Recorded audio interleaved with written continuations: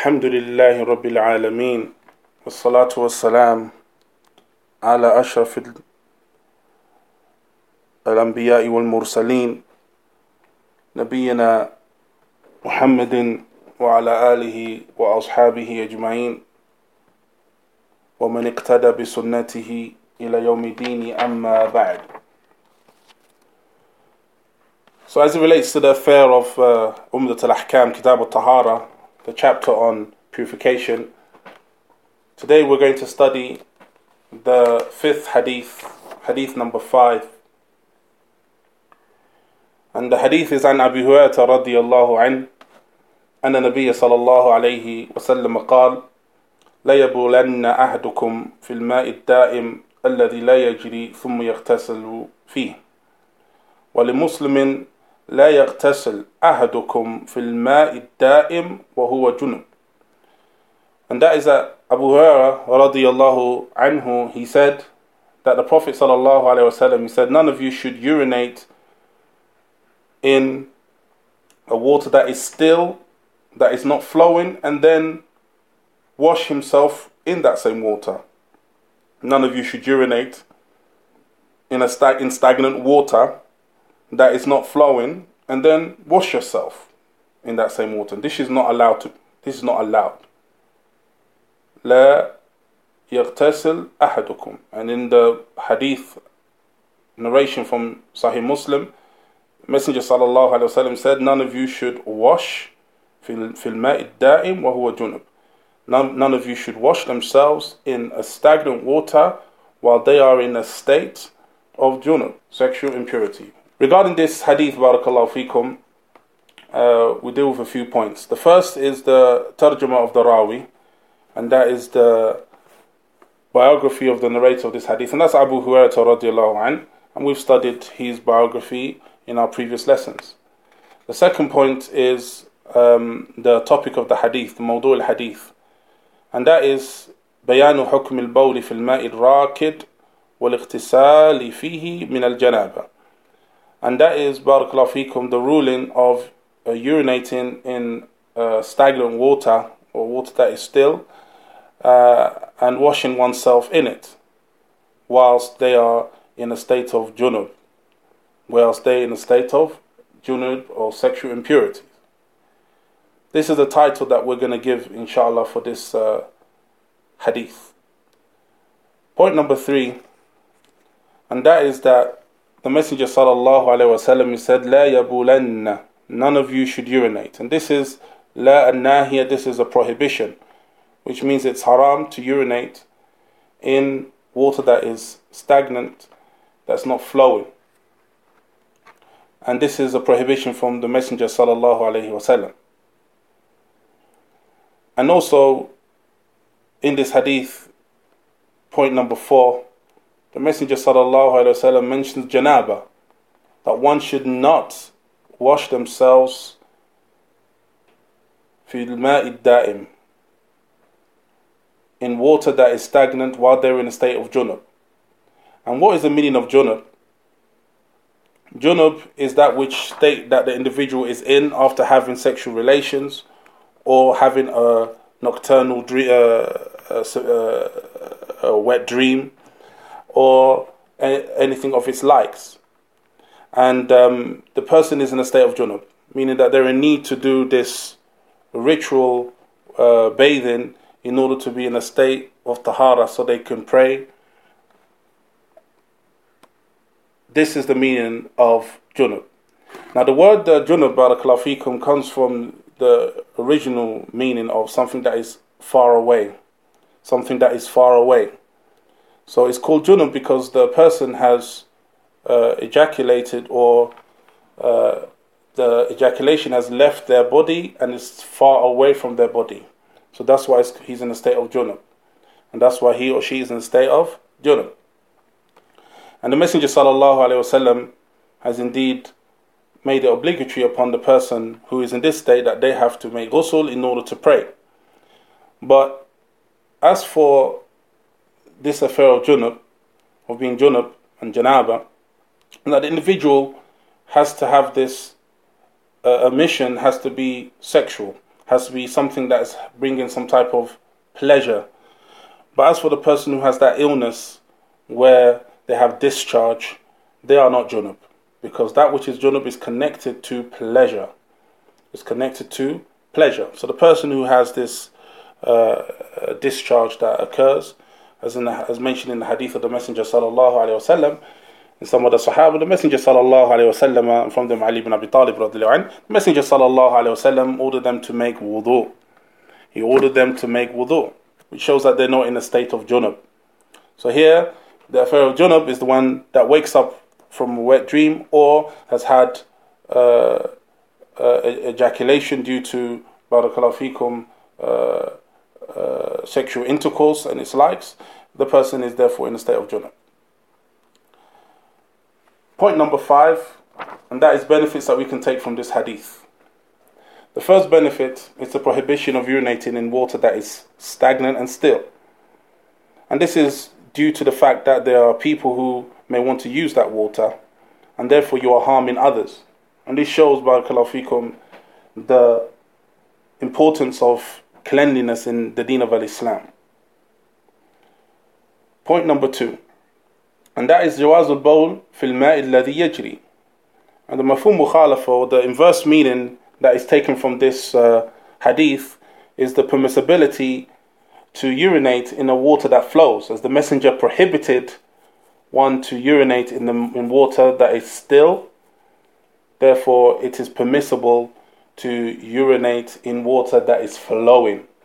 And Ibn Uthaymeen rahimahullah ta'ala mentioned that the condition of this, and likewise Sheikh Saleh Fawzan, that the condition is that flowing water is not going to be used at the end of the flow by others. So it must be, for example, al-bahr. For example, if someone was to urinate in the sea, this is permissible. But as for the one who urinates in a fountain, for example, where people may go and use the water, whether either to drink or for wudu, then this is haram, this is impermissible. Now, the next benefit that we can take from this hadith is the nahi an al-iqtisal fil ma' al-da'im min al-janaba, and that is the prohibition of doing ghusl in water that is stagnant. The water has to be flowing. The water has to be flowing. Point number 4, and that is جواز الاغتسال من الجنابة في الماء الجاري. And there, here comes the mafhum mukhalafa, the inverse meaning, and that is it's permissible for one to make ghusl and have that ritual bath in water that flows, because it's prohibited in water that is stagnant. So therefore it's permissible in water that flows, and this is the mafhum mukhalafa, and this is indeed the inverse meaning as is mentioned by the ulama of usul. And the 5th benefit that we can take from this is the level of care that the deen of al-Islam takes and holds as it relates to cleanliness and distancing the servant from all affairs that cause harm. Because the person who urinates in the water is causing harm to themselves by making wudu in that stagnant water, and likewise harming others that may use it and use that water. After this, barakallahu fikum, we go to the next hadith. The hadith al-sadis, the 6th hadith. And that is again an Abu Hurairah radiyallahu an, أن النبي صلى الله عليه وسلم قال: إذا شرب الكلب في إناء أحدكم فليغسله 7 ولمسلم أولاهن بالتراب.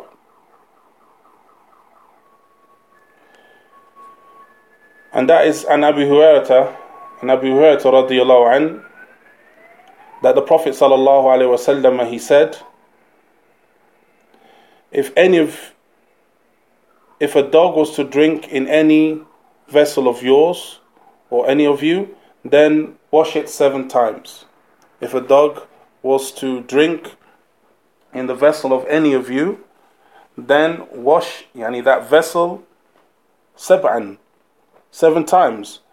Ulahunna biturab. And Imam Muslim reported that the first wash should be with earth.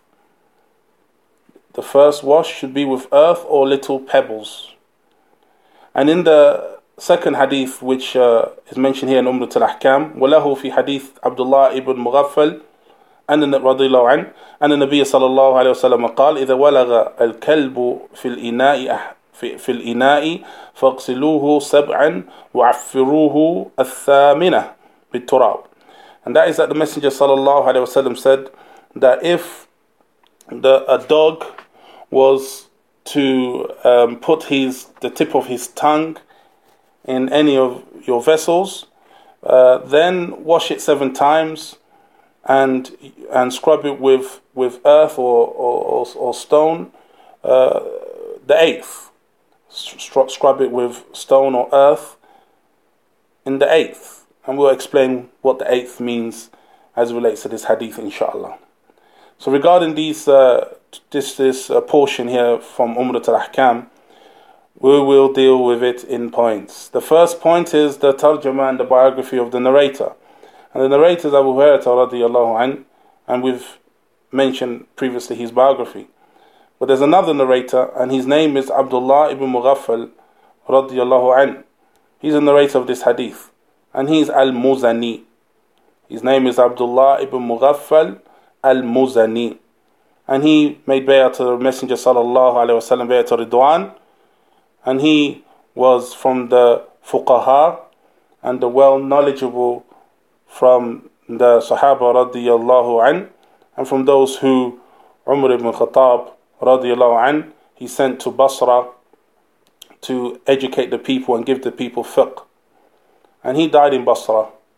Abdullah ibn Mughaffal al-Muzani, he died in Basra in the year 57 after the migration of the Messenger sallallahu alaihi wasallam from Mecca to Medina radiyallahu anhu wa an ashabihi nabiyina Muhammadin ajma'in.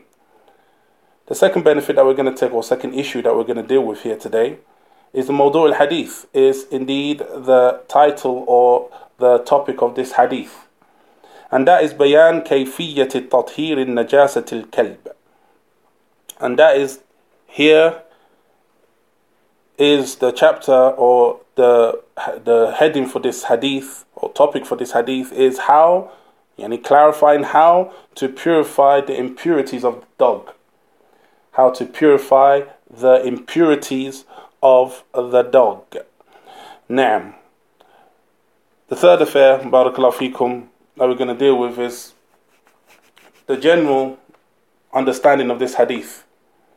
And that is that the deen of al-Islam, from Allah Tabarak wa Ta'ala's wisdom, that He Subhanahu wa Ta'ala has informed us of the harms from those creations that He's created, and those affairs that could cause us harm. And from them is the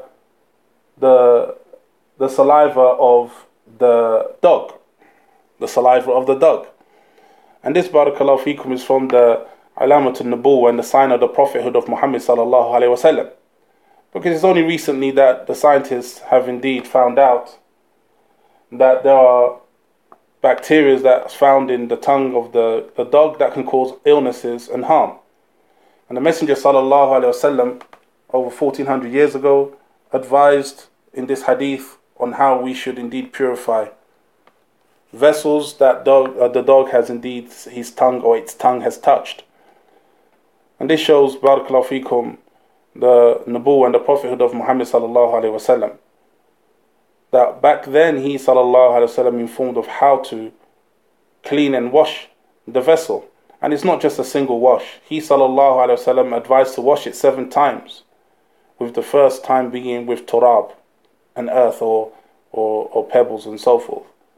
And this shows, barakallahu feekum, the extent of the najasa and the impurity that is found, or impurities that's found in the tongue of the dog. And as mentioned, scientists have indeed found that the bacteria in the tongue of the dog is indeed dangerous. And this, barakallahu feekum, shows you the beauty of the deen of Islam and the prophethood of Muhammad sallallahu alayhi wa sallam. Because in this hadith of Abu Hurairah and Abdullah ibn Mughaffal radiyallahu anhuma, the Messenger sallallahu alayhi wa sallam was commanded to wash every single ina, every single vessel that the tongue of the dog has touched, 7 times with water, and to scrub it the first time with sand or turab or earth or pebbles, and that is to remove the filth and the bacteria and so forth that is found in the tongue of the dog. And Al-Aini rahimahullahu ta'ala has mentioned that it's an ijma', that it is a consensus amongst the ulama, the scholars, that it is al-wujubi ghasl al-ina, a consensus amongst the scholars on the obligation of washing the vessel after the tongue of the dog or the dog has touched it. And this, barakallahu fikum, is a consensus amongst the ulama. La khilaf, no differing amongst the ulama in that regard. But there is an affair that the ulama differed in, and that is the dog impure? Is the dog impure in its entirety? Is the dog impure? Some of the ulama, they hold that the dog isn't impure, but rather his tongue, the tongue of the dog, is the only impure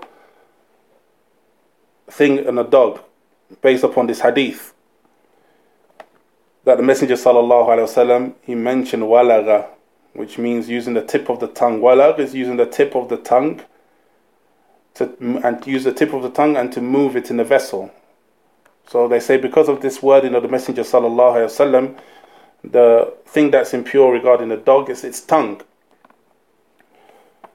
But some of the ulama from the Hanabila and the Shafi'iyya, and also Abu Yusuf from the Hanafiya, and likewise Ibn Uthaymeen rahimahullah ta'ala, and Ibn Hazm, they all hold that the dog is impure. And again, based upon the same hadith, based upon this hadith. And the angle that they hold, or that they held, rahimahumullah ta'ala, regarding the dog, saying that the dog is impure, is like the ashraf, the most noble part of the body is your tongue. And it should be the cleanest part of your body, is your tongue. As no doubt that is the access to your stomach and to your throat and so forth. So the purest part of one's body should be the tongue. But here the Messenger sallallahu alaihi wasallam, he has ordered that if the tongue of the dog was to touch any of your vessels, then you should wash it, not just once, not just 7 times, and the first time with turab. It shows that the extent of the impurity of the tongue of the dog, or the dog's tongue.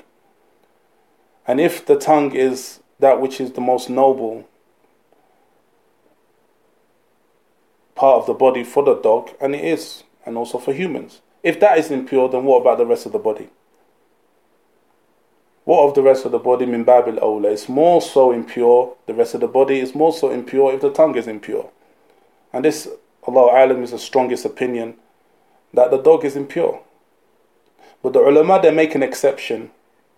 And they make an exception as it relates to the dog in which Allah's Messenger sallallahu alaihi wasallam has allowed one to have.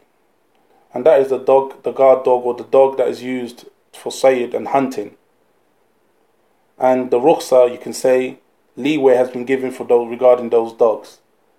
But as for other than them, then the affair of impurities apply to them. Those are the dogs, based upon this hadith. So the correct opinion is the opinion of the Hanabila and the opinion of the Shafi'iyya, and likewise Abu Yusuf and Barakallahu Fikum, Ibn Hazm and Ibn Uthaymeen rahimahumullah, is that the dog is impure. The dog is impure due to the this narration where the Messenger sallallahu alaihi wasallam has ordered intensive cleaning to be done in order to clean the vessel which the tongue of the dog has touched. After this, we deal with some general benefits that we can take from this hadith. The first benefit is that the saliva of the dog and the tongue of the dog is indeed impure. And Ibn Uthaymeen rahimahullah ta'ala, he mentions and he says, كُلُّ مَا يَخْرُجُ مِنْ بَدْنِهِ, and that is everything that comes out of the body of the dog is impure, from its sweat and from its urine.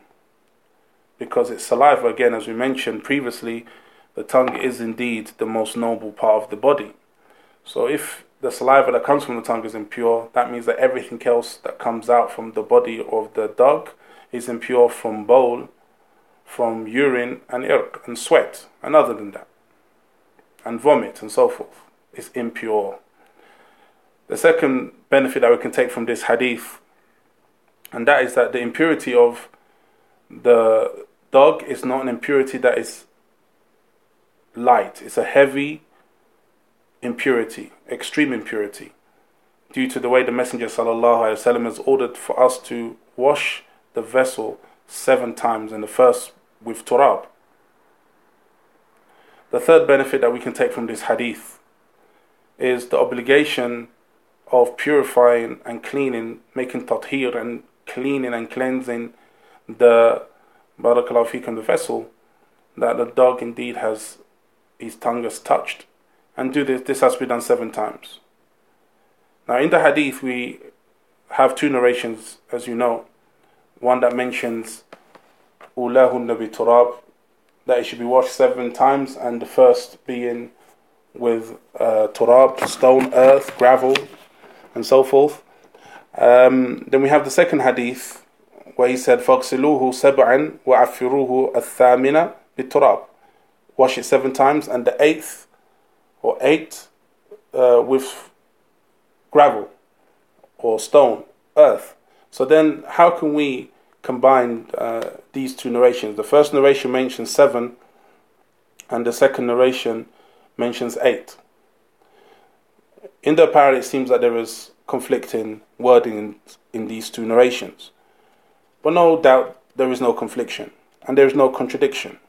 In that when the Messenger ﷺ mentioned that we should wash it 7 times, now, but then he mentions turab, using earth, and that usage of earth is indeed the 8th, meaning it's 8th with the first wash. So it's actually 8, meaning 7 times with water, and the 8th is with the stone and with the gravel and the turab, but that is ulahunna. That is washed with in the beginning, meaning that the first thing you do is you use the turab, barakallahu fikum, and the earth to scrub the vessel, and then 7 times you wash it. So with that, it combines these 2 narrations, that which is considered 8th is in fact just the turab itself, and the stone or the gravel and the earth, which should be done in the beginning. Ulahunna bi turab, which should be done in the beginning, as is mentioned in the lafz and the wording in Sahih Muslim. Now, so here it shows the obligation of doing these steps in purification and cleaning the vessel. Barakallahu fikum. And the 6th benefit, or the next benefit that we can take from this hadith, is this is an ayah. This is a sign min ayatin Nabi sallallahu alaihi wasallam, from the signs of the prophethood of Muhammad sallallahu alaihi wasallam. Adallati ala sidqihi, which is a clear proof of his truthfulness and the authenticity of his message sallallahu alaihi wasallam. As relates to this affair here, for the one that has iman and the one that has certainty, they know that the Messenger sallallahu alaihi wasallam has informed us of how one should remove the impurities of the dog's tongue, and that is impure and is extremely impure. And the doctors have found this out recently. So no doubt it was revelation from Allah. Allah revealed to him sallallahu alaihi wasallam as relates to this affair, and it shows the truthfulness and authenticity of his messengership sallallahu alaihi wa ala alihi wa sallam. Now, and with this, barakallahu fikum, we conclude likewise today's lesson as it relates to Kitab al-Tahara, the book of purification, dealing with 3 narrations from the Messenger sallallahu alaihi wasallam.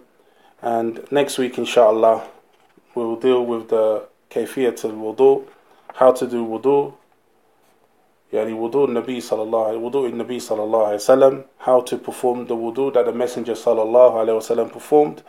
We will do this step by step next week, bi'idhnillahi ta'ala, mentioning the conditions of wudu and the obligations of wudu and the sunan and the preferred actions of wudu, bi'idhnillahi ta'ala, in collaboration with the hadith that we'll find here in Kitab al-Tahara of Umdat al-Ahkam next week, bi'idhnillahi ta'ala, Rabbil Arsh al-Azim. هذا والله أعلم وصلى الله وسلم وبارك على نبينا محمد وعلى آله وأصحابه أجمعين والحمد لله رب العالمين.